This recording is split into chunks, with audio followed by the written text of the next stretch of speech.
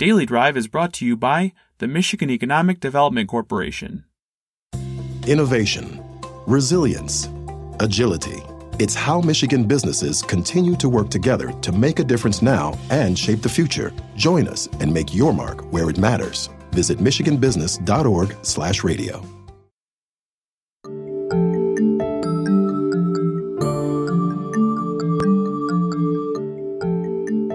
Hi, everyone. This is Steve Schmidt with Automotive News. Welcome to Daily Drive for Monday, August 16th. Making vehicles lighter has been a steadfast focus for automakers and suppliers for decades. Make vehicles lighter, and they can go further, regardless if they are powered by gasoline, diesel, electricity, or something else. It's a pretty straightforward principle, and one that continues to gain speed and grow in importance as the industry pushes towards electrification.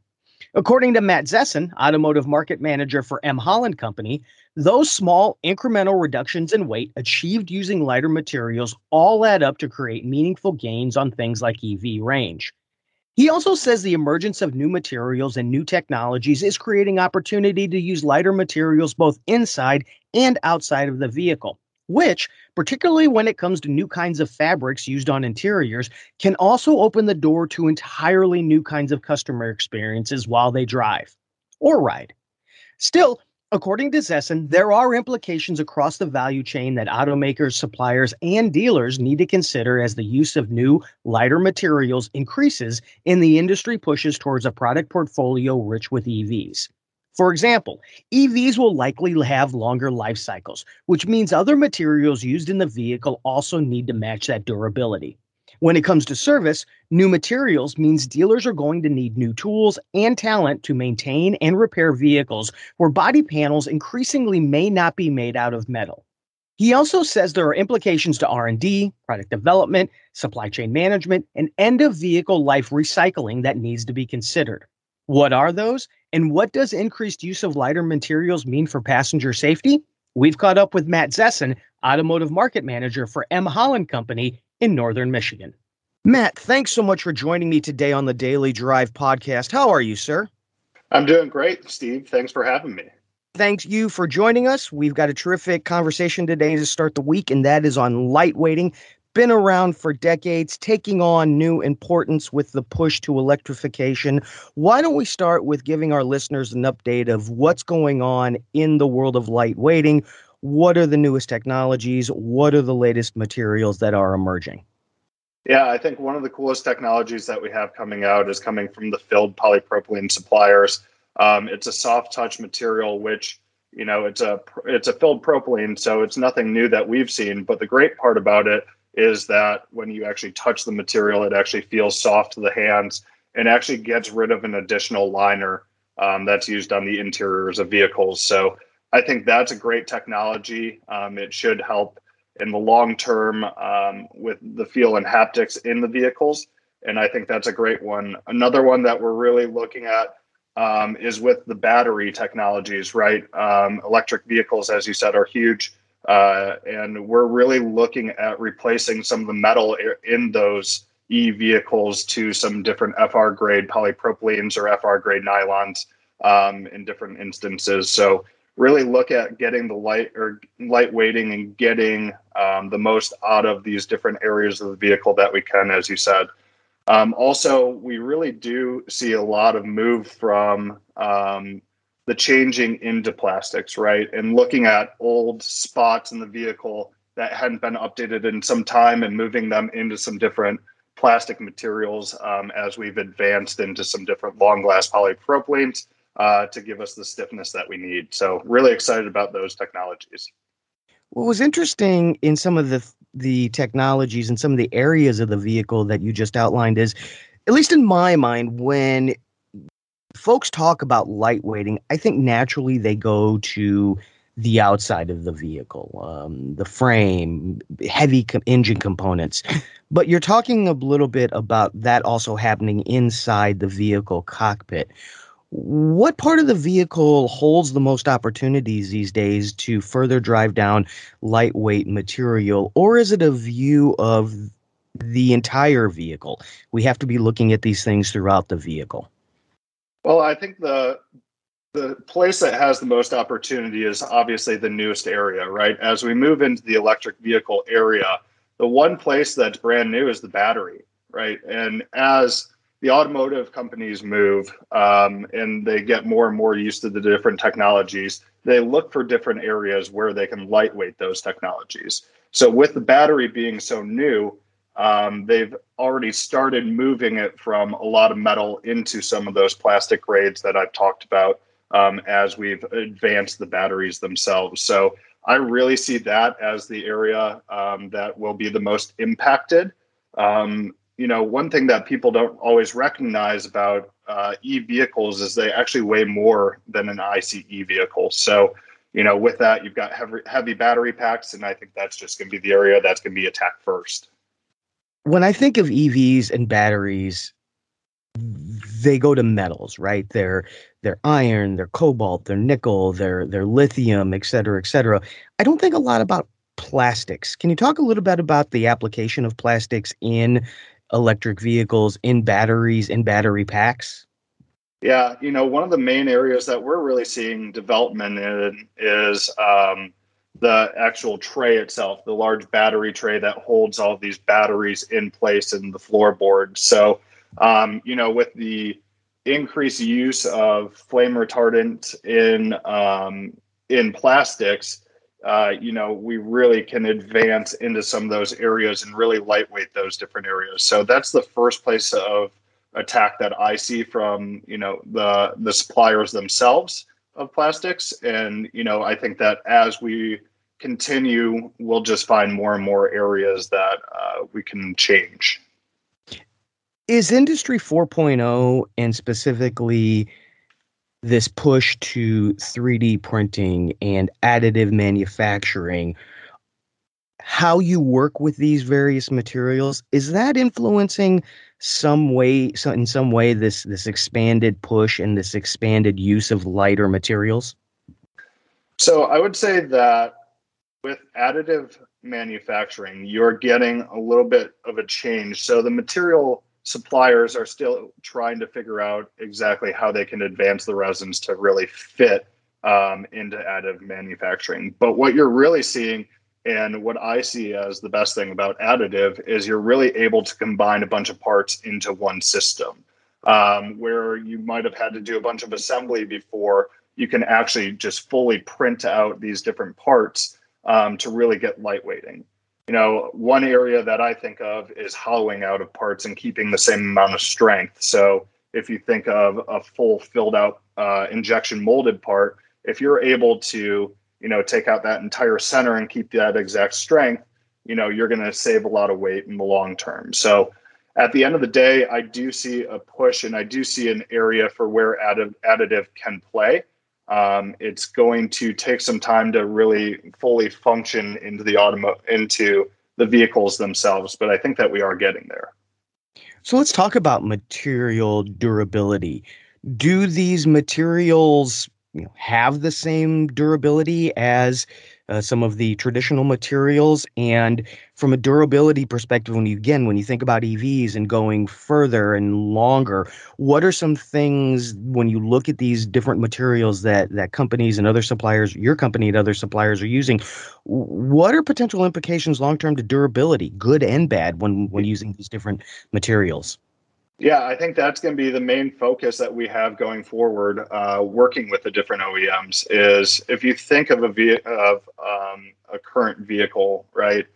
You've got all these different areas, and if there's too much wear and tear, you'll get whitening that comes to the surface from the talc and materials. What we're really going to have to see and change is as these vehicles stay on the road a lot longer, and you have different ride sharing applications, the interiors of these vehicles are going to change drastically, and they are going to have to withstand the wear and tear of the additional mileage. So I think that's the main focus going forward, is how can we change these interiors to make them stronger, but yet still have the lightweighting that we need. So there's a lot of development happening towards that area.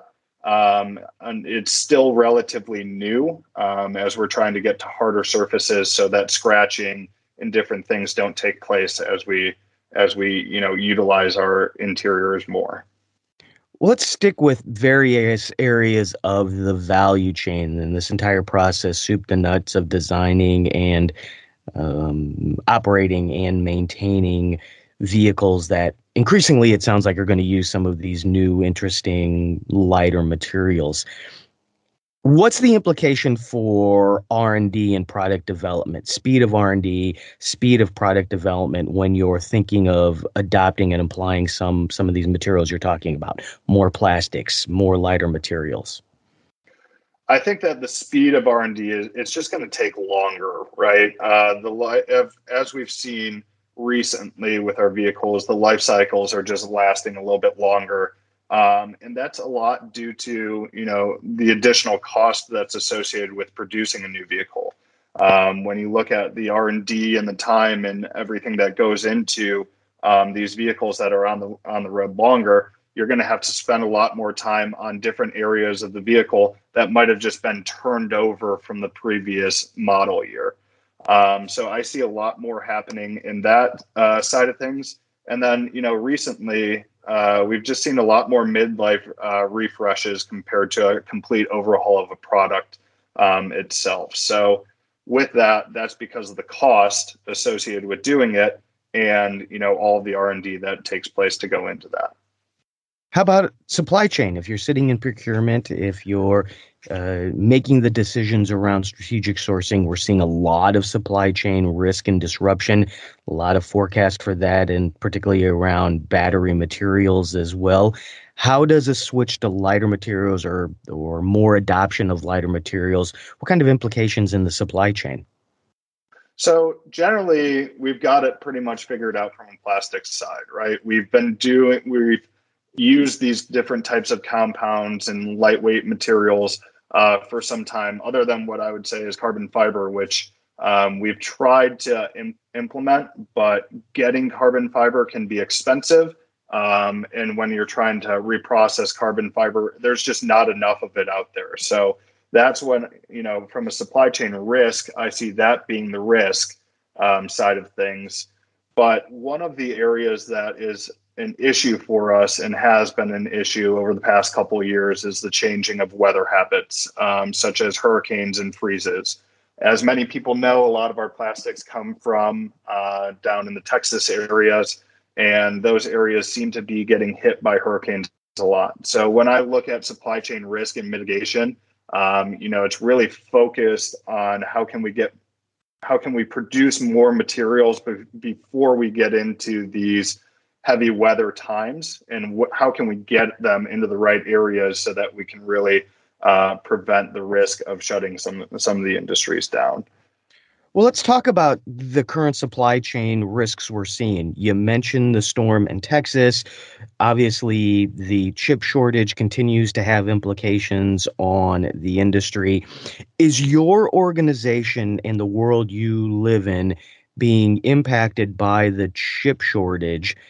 Question one. And question two, regardless of that, are you seeing opportunities based on what you're seeing around the chip shortage to change the way that you operate to create less risk, to perhaps create a more stable, more resilient supply chain? Said maybe a better way, are there lessons that you're seeing around the chip shortage that are resulting in you changing operations at your organization? Yeah, the chip shortage has really caused some issues and disruptions in the way that we act because there's a lot of unpredictability that surrounds it, right? If we have a plant that shuts down, if an OEM shuts down for, say, 2 weeks, or we don't know what that time frame is going to be, we're sitting on, resin that needs to be allocated to possibly another OEM, right? So we're really struggling with the chip shortage on how we allocate our resins to keep everybody running. It's definitely something that we've learned a lot about, but until there's that predictability that comes back into the automotive industry and a market that's not as tight on the polymer side, we're going to have to continue to just weigh out the best options and try to make sure that we keep everybody running as long as possible. Thanks for listening. We'll be right back with more. Innovation, resilience, agility. It's how Michigan businesses work together and continue to build the future. Our expertise, talented workforce, and collaborative environment are making a difference now and shaping the future. Join us and make your mark where it matters. Visit michiganbusiness.org/radio to put your plans in motion. That's michiganbusiness.org/radio. We talked about R&D, we talked about supply chain, we talked about material durability. Let's talk about repair and maintenance. At the end of the day, using these different materials likely means that folks in the service bay are going to have to think about working with those materials differently. Different facilities, maybe enhanced facilities, different type of talent, maybe different tools. What do dealers need to be thinking about now to ensure they have the tools, the talent to repair and maintain these vehicles using these lighter materials? Well, I definitely think that there's going to be a shift in the types of tooling that they need in their shops themselves, right? Whether that's moving, to easier tools to use, I guess. You won't see as much steel on the exterior of the vehicle going forward. I could see that being an area of lightweighting as we move more into the future. So if you think about it, think about a plastic fascia, right? That the bumper system was moved from steel into plastic.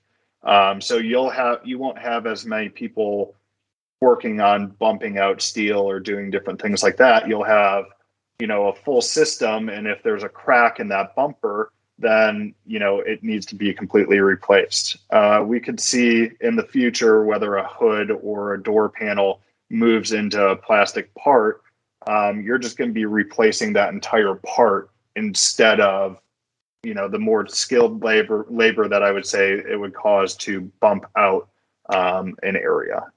I'm curious, from a recycling, a climate, a environmental protection point of view, do plastics and this push to lightweighting, are there even further opportunities at end of use when it comes to those areas? Better recycling, more recycling, et cetera. We're talking about climate and we're talking about environment around the product and operating the product. I think there is a long history of a lot of pieces of vehicles are highly recyclable. When you think about use of plastics, increased use in plastics, do you have a point of view of how that might go down or go all the way down the chain to recycling and offering maybe some different opportunities, some new opportunities there? There's going to be a lot more recycling going forward. When we look at our demand and the demand from the different OEMs on recycled content going into their vehicles, there's been a huge shift, obviously, in the entire automotive sector. I think that that's going to go further down the chain. Working with the different dealers on recycling some of their different parts. The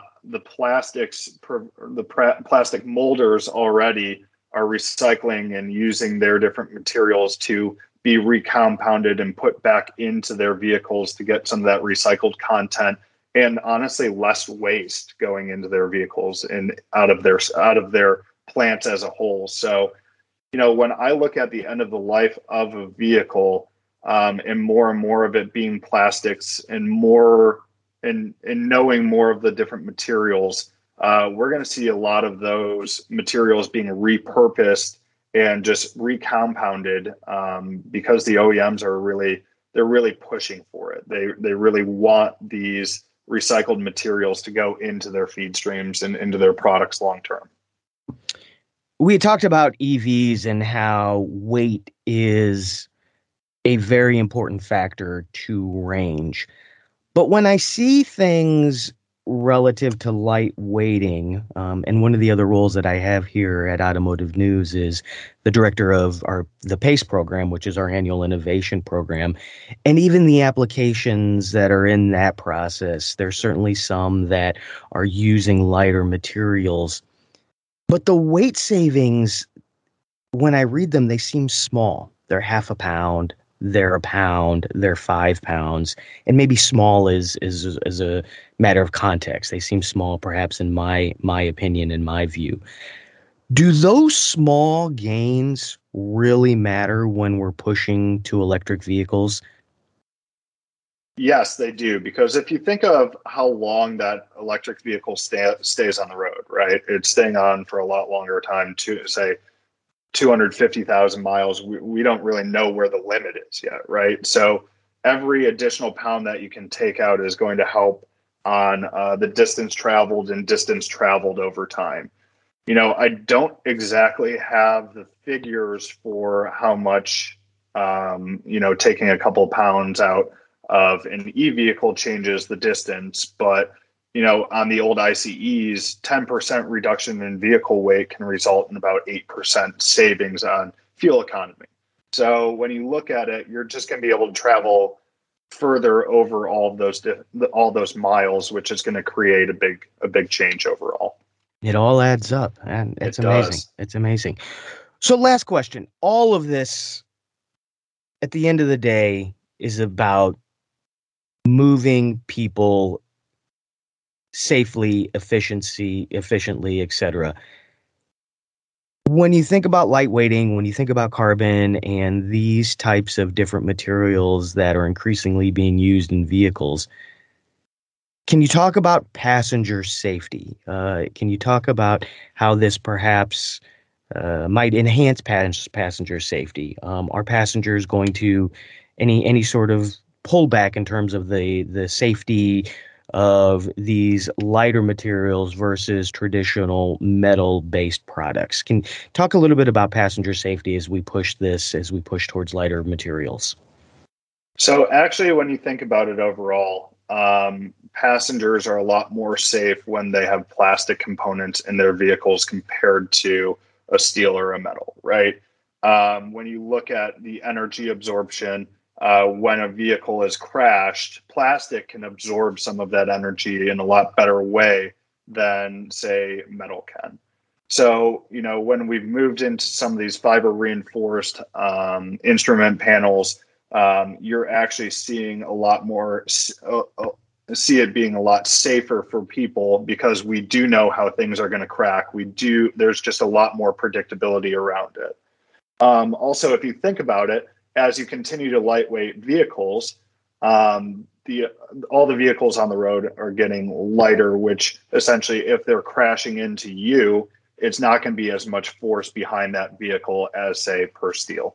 So, when you actually think of it overall, passenger safety has really just gone up.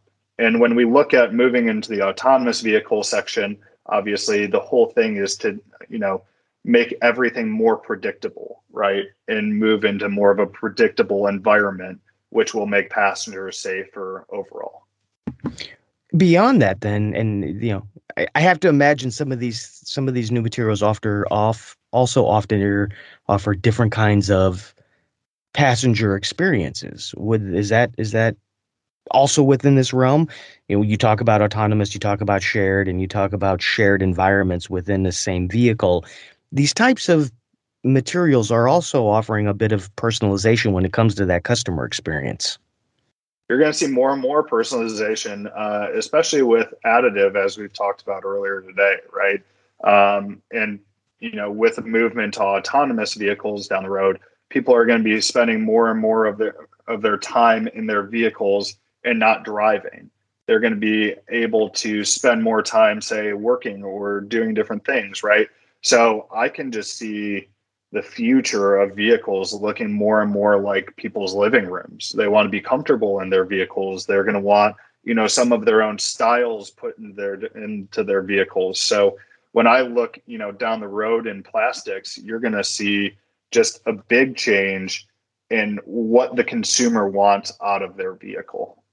Matt, thank you so much for joining me today on the Daily Drive podcast and sharing your perspectives on what is going on in the world of automotive and lightweighting. I appreciate you taking a few minutes and spending some time sharing your perspectives with our listeners. Thanks so much, Steve. That's Daily Drive for Monday, August 16th. For breaking news, go to autonews.com. And to catch up on all of our episodes of Daily Drive, go to autonews.com/Daily Drive. As always, thanks for listening and have an amazing week.